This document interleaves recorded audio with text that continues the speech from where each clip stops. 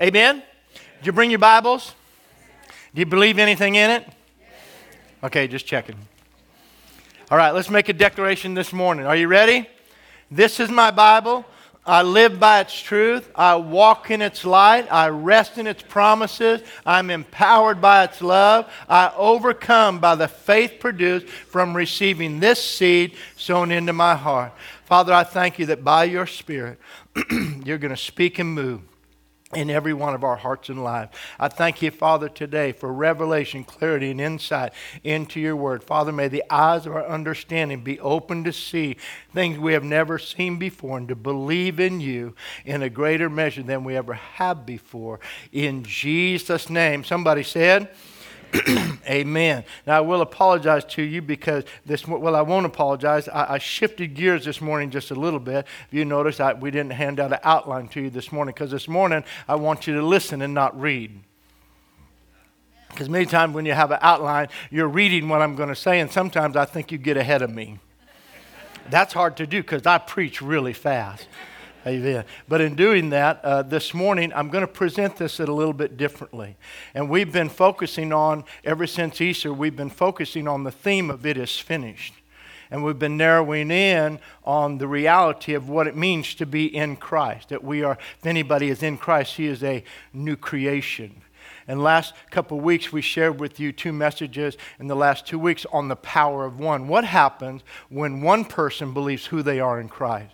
What can God do through just one person who believes? And then we found out that when we become one and we connect with one more and we connect with one more and we connect with one more, we actually become the body of Christ. But we're actually only one body. It's always through the power of one. God does everything through the power of one. We are one in Christ. Amen? And so united together. But this morning I'm going to take it to a little different level in presenting to you, if you would. I would like to turn this into a kind of a courtroom setting this morning, and I'm going to be a defense attorney and present to you a case, and I'm going to make you the jury. But you're going to be both judge and jury because you're going to decide the verdict and then you're going to pronounce the sentence over your own life in that. But this morning I'm going to defend the faith. And that's what I really want to do. The faith of the authority of the believer. Because you have more authority. We all have more authority. I'll just put it like this. We all have more authority in Christ than what we walk in. And too many times today when men and women of God start rising up, you read history, anytime a man or a woman of God in the power of one of who they are in Christ begins to rise up and really live by the authority of Christ and who they are, there's a lot of opposition that comes against them. And basically, they're put on trial for believing God to that degree. Wait a minute, nobody else is believing God like that. What makes you so special? Amen. In fact, I was reading about George Whitefield and that he came back and he was preaching a born-again experience in regeneration, and they kicked him out of the church. And so when they kicked him out of the church, he said, I just think I'll go preach in fields and see what happens. Next thing you know, he's preaching to over 20 to 30,000 people in fields, open air preaching at that time. But he was being persecuted for his faith and believing God at a level what nobody else in his generation was. The church says you can't come here with that message. And many times that's the sad part, is that the world's open to hear it. Thousands of people wanted to hear it, but the church said we don't want to hear it. So when it comes to your life as a believer, every time you step out by faith, you're literally going to be put on trial for your faith. So this morning I'm going to plead your case, but I'm going to plead it as if I'm presenting a hypothetical believer to you. And actually, if I could give you this, 1 John chapter 2 and verse 1 says that you have an advocate with God in heaven. An advocate means an attorney. You have a representative in heaven who is the Lord Jesus Christ. And it says if you stumble, if you sin, then he pleads your case. Hebrews 7:25 says this. It says Jesus ever lives to make intercession for you. And as an intercessor, that doesn't mean he's just praying for you. He's declaring his word over you. So you are constantly being represented in heaven before the Father by the Lord Jesus Christ. Amen? Hallelujah. So today I'm going to present to you the facts according to the scriptures as if this is a courtroom and I'm a defense attorney for a Christian who is being accused by the devil. And the Bible tells us that the devil is the accuser of the brethren. He's being accused of walking in his God-given authority and taking back what is rightfully his in Christ. You're going to be the jury. The verdict you decide will not be what happens in the life of a hypothetical believer. It will determine what happens in your life. And those of you watching by live stream this morning, you're watching this video on Facebook, wherever you're watching, or YouTube, and that, you're going to pronounce a verdict over your own life. So ladies and gentlemen of the jury, let's get started. From the days of the early church to this present hour of history, history has marked men and women who took to heart who they were in Christ and believed in what God could do by His power, working in just one person who would choose to walk by faith. They have been the men and women who were tired of allowing a defeated enemy to walk in victory over their lives, and they made the choice to rise up in faith and in the authority that is theirs in Christ and effective change in their own lives as well as in the lives of others. Something truly amazing happens when God's people, the redeemed of the Lord, His purchased possession, who according to Colossians 1:13 and Luke 24:49 have been brought out from under the authority of the kingdom of darkness and have been clothed and anointed with the power of Christ. And according to Mark 16, verses 17 and 18, they have been commissioned to walk in and exercise the authority of His name in the earth. And they begin to believe and refuse to be held captive any longer by the chains of fear, doubt, and unbelief. You see, we're all faced with the same choice. Either to allow a lying devil to continue to steal, kill, and destroy, or to rise up in our God-given authority in Christ and begin to speak with commanding power to take back what is rightfully ours in Christ. Amen. Hebrews 13:8 says this, Jesus Christ the Messiah, always the same. Yesterday, today, yes, and forever to the end of the ages. Colossians 2 and verse 10 says this, and you are in Him. You are in Him. Made full. Having come to fullness of life in Christ, you too are filled with the Godhead, Father, Son, and Holy Spirit, and reach full spiritual stature, as He is head of all rule and authority of every angelic principality and power. So you see, if Jesus is the same forever, so is His power. If Jesus is head of all principality and power, and we are His body, the church in the earth, then we too have the God-given right to exercise His authority over the devil and take back everything he has stolen and which is rightfully ours. In following the commands of Christ and living by faith, if following the commands of Christ and living by faith in the authority of His name is a crime, then I present to you that my client, the believer, is guilty as charged by the devil. If being born again and baptized with the Holy Spirit means we have commanding power over the devil is a crime, then my client, the believer, is guilty as charged. If believing that you are in Christ, and Christ is in you, and you have been given the authority to do the same works as Christ in the earth, as He did according to what He declared in John chapter 14, verses 12 through 14, where He said, most assuredly, I say to you, he who believes in me, the works that I do, he shall do also. And greater works than these shall he do, because I go to my Father. And whatever you ask in my name, that I will do, that the Father may be glorified in the Son. If you ask anything in my name, I will do it. And ladies and gentlemen of the jury, I submit to you, if we were to define the word ask and we would look at its original definition, it doesn't mean just ask as a favor. It means to declare as a command. So it means that when it comes time for the believer to pray, he's not just asking, hoping to receive. He's declaring according to what has already been finished through the finished work of Jesus Christ upon the cross. So I submit to you as a jury today that if you hang a prayer request upon a wall, there's a reason there are scriptures that are up there that says that don't worry about anything, but let your request be made known to God. I tell you that the things you pray for and ask for, believe that you have received them and you will have them. If you ask the Father anything in my name, He will do it. And so it is a declaration. Asking is not just asking and hoping. Asking is declaring in the authority of the finished work of Christ. And if my client is guilty of anything, he's guilty of being a believer. Amen.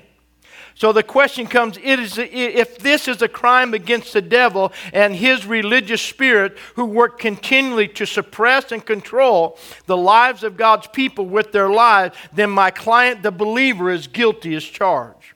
You see, ladies and gentlemen of the jury, my client is only following the example set by his Lord and Savior, who set the pattern for all of us to follow as believers, which is this: to spend time in prayer and fellowship with the Father. Jesus modeled for us and for my client a pattern of spending time in prayer and fellowship with the Father. And then to rise up from those times of prayer and walk in authority over all the power of the enemy. You see, the purpose of prayer is that in that time of prayer and fellowship with the Father is that we would crucify and put to death our fears, our doubts, and build up our most holy faith. And then come out of that season of prayer in power and authority, speaking and declaring God's word with boldness and faith.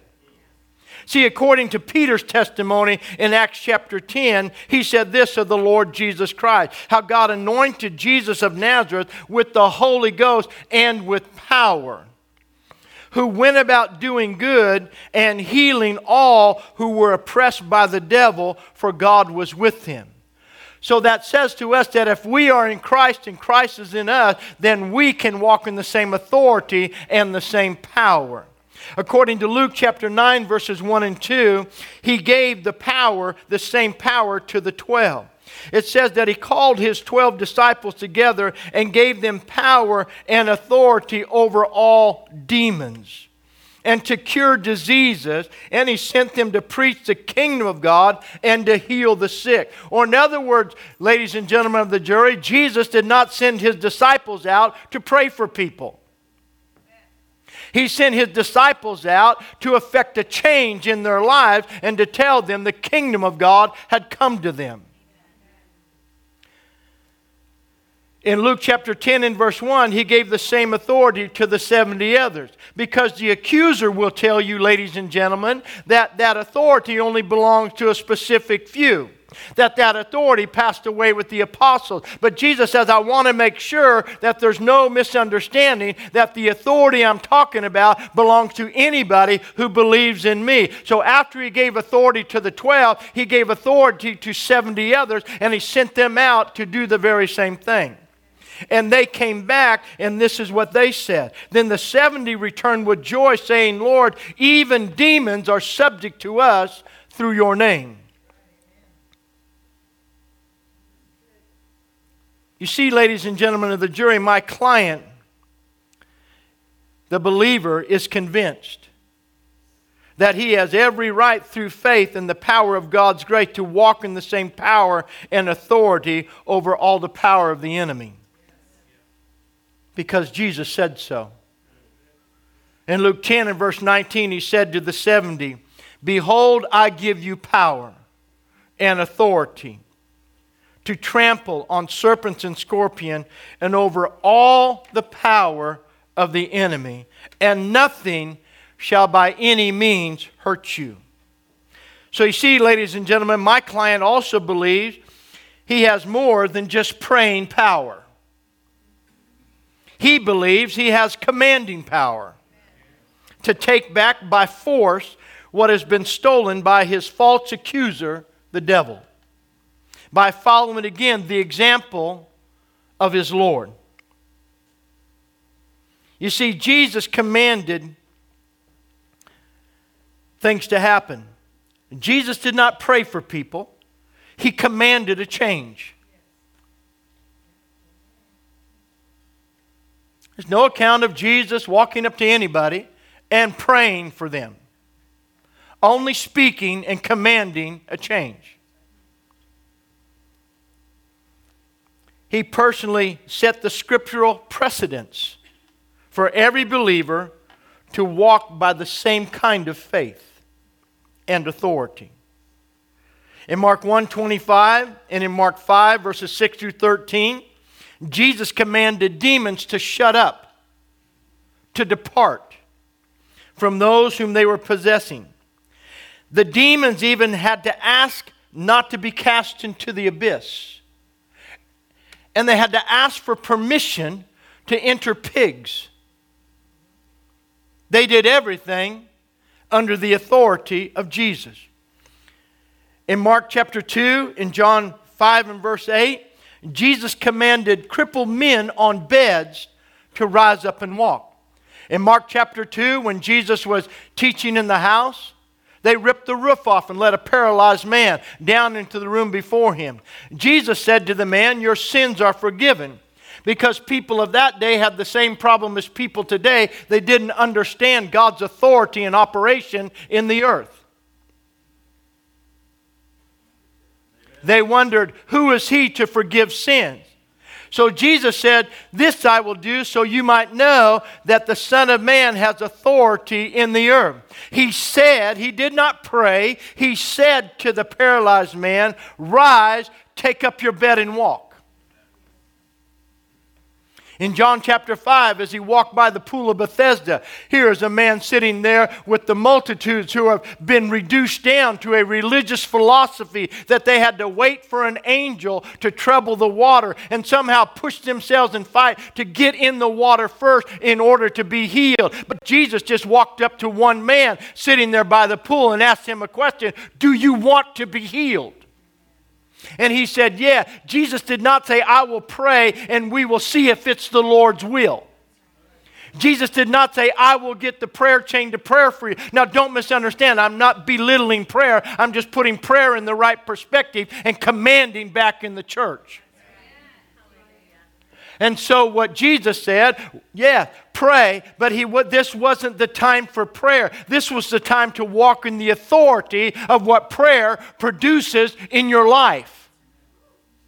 Jesus went from one place of prayer to the next place of prayer, and in between, he walked in authority and worked miracles. The will of God in the life of the believer is for you and I to go from one season of prayer to the next season of prayer in personal fellowship with our Heavenly Father and be reassured of the validity of His Word and His promise in our life and the finished work of Christ, and come out of that place and walk in the same authority and affect a change in the lives of those we come in contact with. And so Jesus said to the man by the pool of Bethesda, "Do you want to be healed?" And the poor man, because of religious doctrine and teaching of his day, his only answers, ladies and gentlemen, was to say, "I have no man to put me in the pool." So Jesus just said, forget the pool, rise, take up your bed, and walk. Jesus also commanded the sea to be calm and at peace when the disciples thought they were going to perish. In Mark chapter 4, as they were crossing over the sea, the disciples are concerned because the boat is filling with water. So they awakened Jesus and said, "Master, don't you care that we perish?" And he just did not call a prayer meeting. He didn't say, "Let's pray and see if God will stop the storm." He didn't say, "Let's pray and see if God will intervene on our behalf." He just woke up and he walked to the bow of the ship and he said, "Peace, be still." And the sea calmed. And then he turned to his disciples and he said, "How is it that you have so little faith?" You see, Jesus went to the tomb of Lazarus and he did not pray. When he came to the tomb of Lazarus, this is what he said. He said, Father, I thank you, you have heard me. What he said is, Father, I thank you, I have already prayed, and you heard me when I prayed. In fact, he said this, I thank you that you hear me always. And this is what he said, I'm only saying that I'm only having this conversation with you right now because of the people who are here. I'm only conversing with you right now for the people's sake, so they know that what is happening is coming out of a season with prayer with you. Amen. What's about to happen happened already in prayer. Amen. So turning to the tomb, he didn't say, Father, I ask you if it be your will, could you please raise Lazarus from the dead? He didn't speak great lofty words. He didn't spend a lot of time. It wasn't a 3-hour prayer meeting. They didn't go all night. It wasn't a candle vigil. He said 3 words. He said, Lazarus, come forth. And he said it with authority and commanding power. And Lazarus came forth. Ladies and gentlemen, I know the religious argument of the accuser that he will present today is to tell us that we are only to pray and wait patiently for God's answer in due time. But the scriptural and legal precedents set forth by the King of Kings and the Lord of Lords is to pray and then to walk in the authority that comes through prayer. Taking and exercising commanding authority over the devils and his lies. Now today we've been conditioned. We live in a society, ladies and gentlemen, that's been conditioned that the church has no authority, that the believer has no power. The best we can do is pray and wait. But that is not the scriptural precedence of heaven or of God's Word. And we find out that the disciples actually began to believe this. After the resurrection and after the baptism of the Holy Spirit on the day of Pentecost, we find Peter and John now going up to the temple, and something has changed in their life. They're no longer feeble disciples. They're no longer unstable in their faith. The eyes of their understanding have been enlightened. And now they're going up to the temple and they're passing by a man that they have passed by many times before. But now they are no longer doubter. They're no longer wavering back and forth. They are now believers. So hear the account. Now Peter and John went up together to the temple at the hour of prayer, in the 9th hour, and a certain man, lame from his mother's womb, was carried, whom they laid daily at the gate of the temple, which is called Beautiful, to ask alms from those who entered the temple, who, seeing Peter and John about to go into the temple, asked for alms. And fixing his eyes on him with John, Peter said, "Look at us." Then Peter said, "Silver and gold I do not have, but what I do have I give to you." Notice Peter didn't say, "Hey, we're going to be praying for you. This is so sad. We have great compassion for you. We're going to pray to see if God will do something for you. Maybe, perhaps, we could move heaven to earth and get God to move on your behalf." He didn't say anything that most people would say in that situation. He didn't say, "This is so sad. I'm so sorry." He did not have that kind of compassion. He looked at the man and the authority of Christ on the inside of him. He said, "Silver and gold I do not have, but such as I have I give to you. In the name of Jesus, rise up and walk." And with commanding power and authority, he spoke to that man. And it says he took him by the right hand and lifted him up, and immediately his feet and ankle bones received strength. So he, leaping up, stood and walked and entered the temple, walking and praising, leaping and praising God. Then they that knew him knew that it was him who sat begging alms at the beautiful gate of the temple, and they were all filled with wonder and amazement at what had happened to him. Hear another account in Peter's life.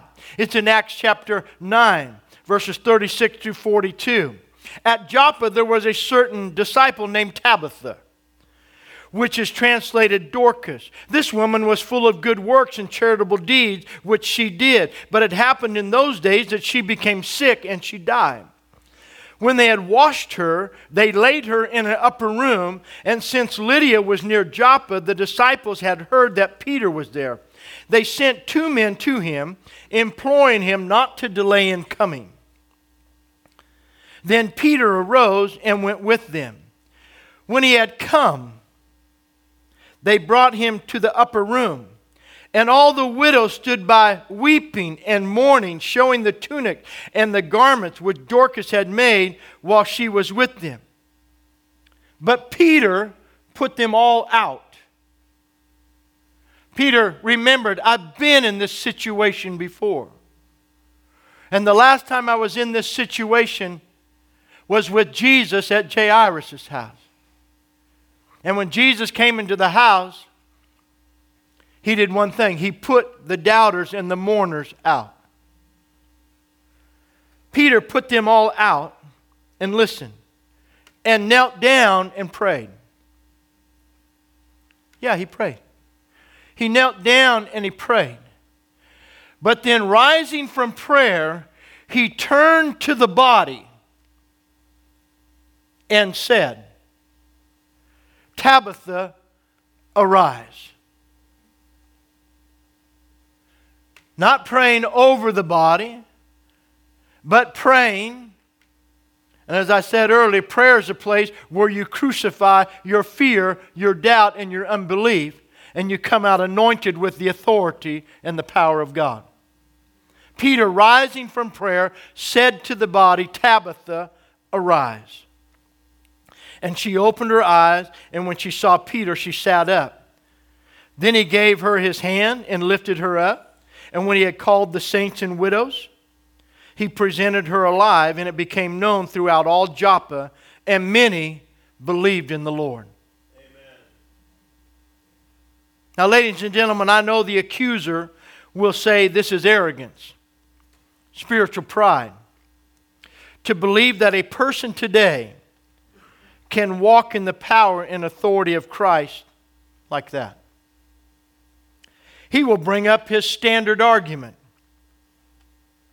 that has won him every case and tell us those days are gone, passed away, that the best we can do is just pray and hold out till the end.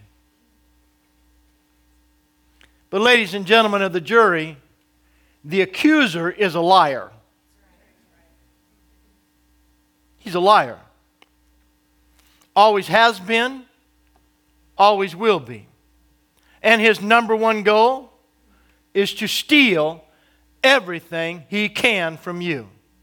To strip you of the truth of who you are in Christ. Jesus said this of him in John 8, verse 44. You are of your father, the devil, and the desires of your father you want to do, speaking to the religious leaders of his day. He was a murderer from the beginning. He does not stand in the truth, because there is no truth in him. When he speaks a lie, he speaks from his own resources, for he is a liar and the father of it. My client chooses to believe this. He chooses to believe the Word of God over every lie of the accuser. He chooses to believe that he is a new creation in Christ. He chooses to believe that he is saved by grace, empowered and filled with the Holy Spirit of God, that he can walk by faith and not by sight, that he can lay hands on the sick, that he can cast out devils, that he will speak with new tongues, and if he eats any deadly thing, it will not harm him. He chooses to believe that his past is forgiven, his future is secured, and he is anointed to take the gospel of truth, the good news to his generation, to set captives free with the commanding power of faith in Christ. Ladies and gentlemen of the jury, I submit to you that my client is guilty as charged of being a believer and not a doubter. And that he refuses to live being held captive any longer by the oppressing lies of the accuser. He's going to rise up in faith and take back that which the devil has stolen in Jesus' name. So worship team comes back. Here's the truth. The truth is this: every person who accepts Jesus Christ as their Savior and is born again has the God-given right and authority in Christ to exercise commanding power over all the lies of the devil. Every believer.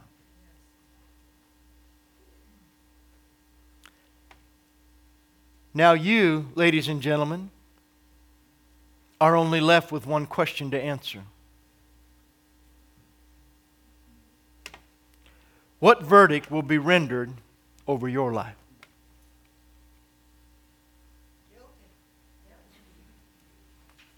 Believer? The truth is, every day our faith is on trial in heaven.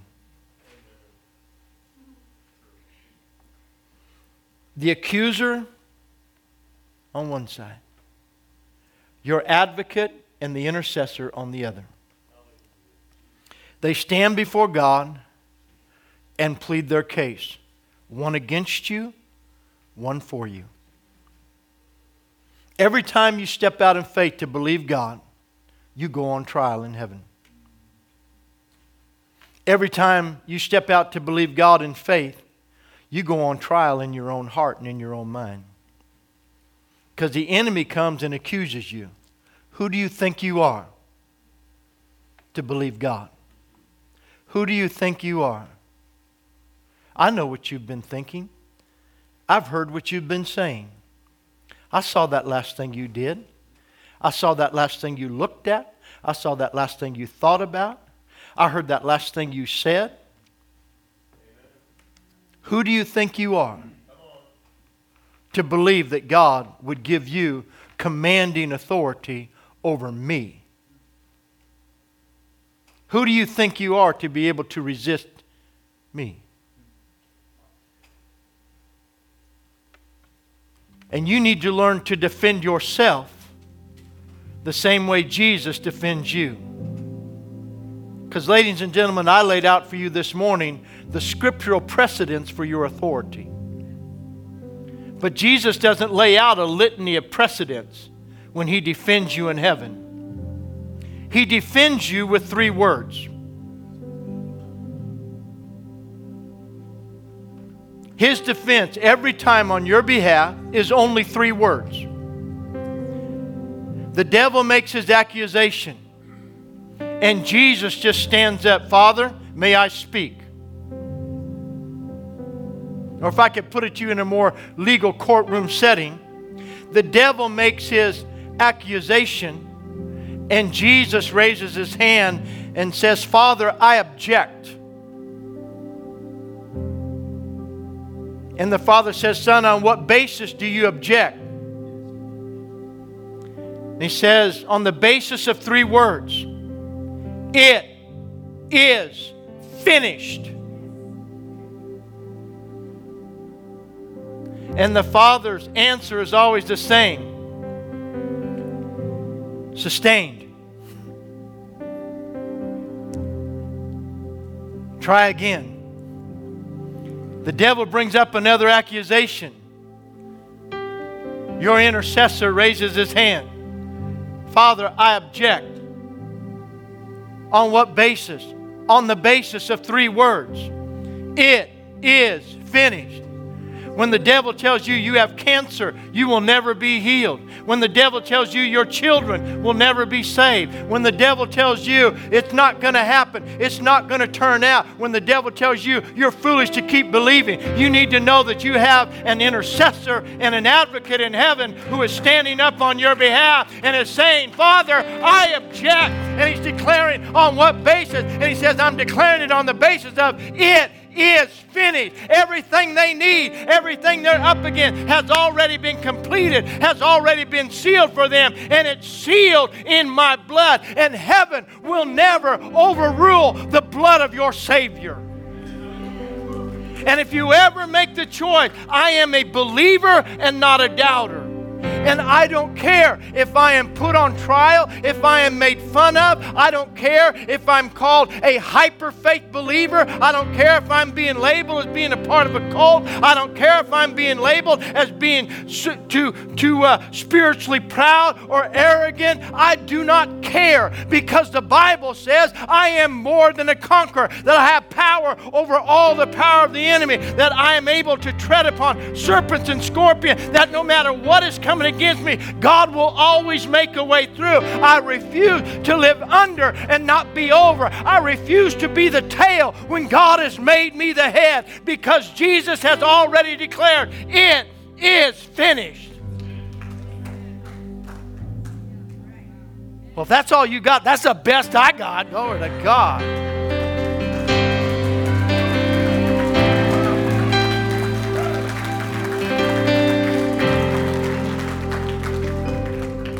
I'll tell you the problem. You don't believe it. You don't believe it. You're not convinced yet.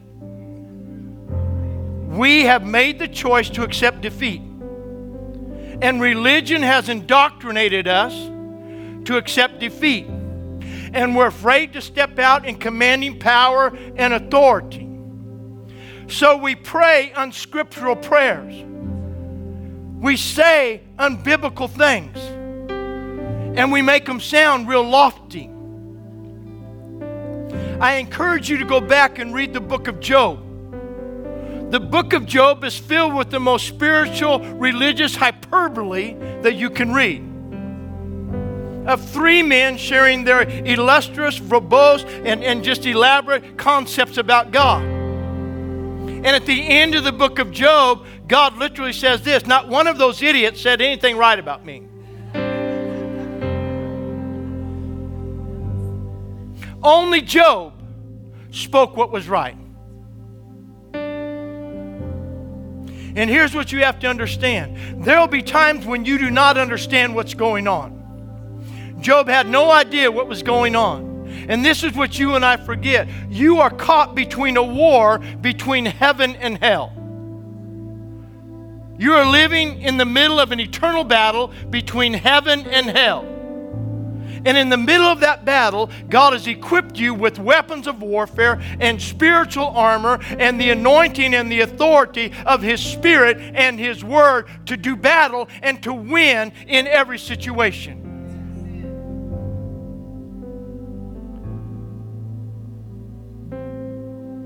But I have to refuse to lose.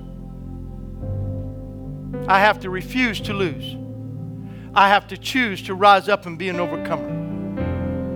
And no longer put up with the devil, who is a defeated foe. See, I'm like this. If Christianity, I said this a couple weeks ago, if Christianity is just making the choice to quit doing some stupid stuff, I could do that without getting saved. And I could have done that without Jesus dying on the cross. But Christianity is more than just not doing dumb things any longer. Christianity is being brought back into a living relationship with our Heavenly Father. God has reconciled us back into relationship with Him.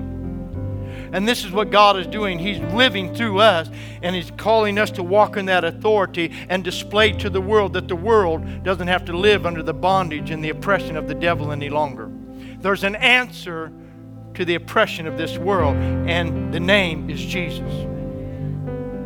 And the world just needs to see somebody walking as Christ in the earth. Are you with me? So this morning, ladies and gentlemen, you're left with the verdict over your own life. In fact, I'll present it to you like this. Every time the gospel is preached, you really are judge and jury over your own life. Because all the preacher does is present the facts. You determine how you will receive it, how you will judge it, and how you will apply it. Every time. We don't live it for you. We can't make it happen for you. We can just help you to make the right choice, to encourage you to make the right choice. So if you're ready today to pass a verdict over your own life and to declare, I'm done. How about you? Every now and then I get mad. I still like to fight myself. In fact, I'll meet any of you want to at the bicycle rack after school today. Amen. But this is what's happened. Listen, church. We've been stripped of our fight. We've been told to be tolerant, to accept, not to judge, not to criticize, to walk in love, to do all these things that get us to back up, to get us to become complacent, to accept. And then because religion doesn't like to accept the responsibility of authority.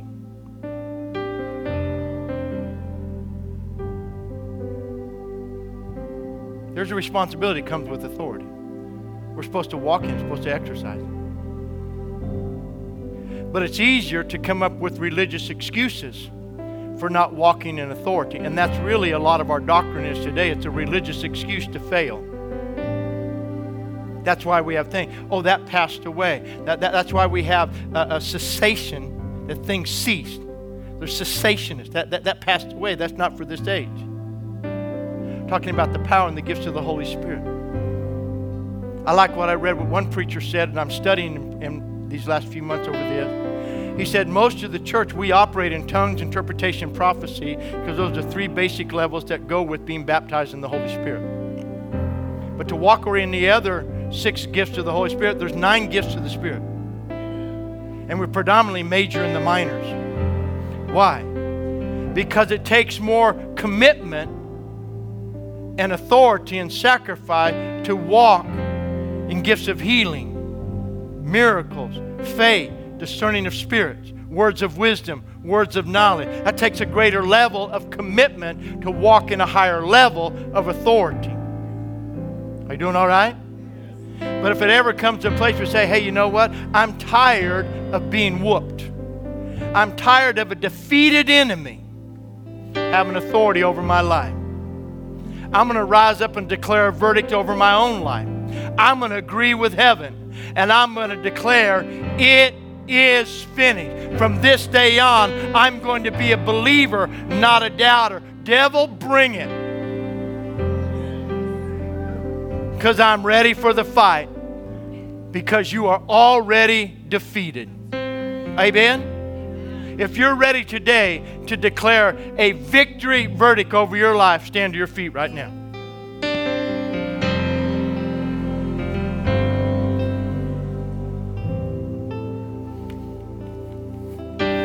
You say, well, Pastor, how does that work? Let me help you this morning. When you go into your time of prayer, quit going in and making it a complaint section to God. Complaining about everything He hasn't done for you so far. Wondering if He's ever going to move for you. The next time you come up against a situation, see what God says to me, He says, remind me of my word. Something will change when you go into your time of prayer, and instead of complaining, you start declaring.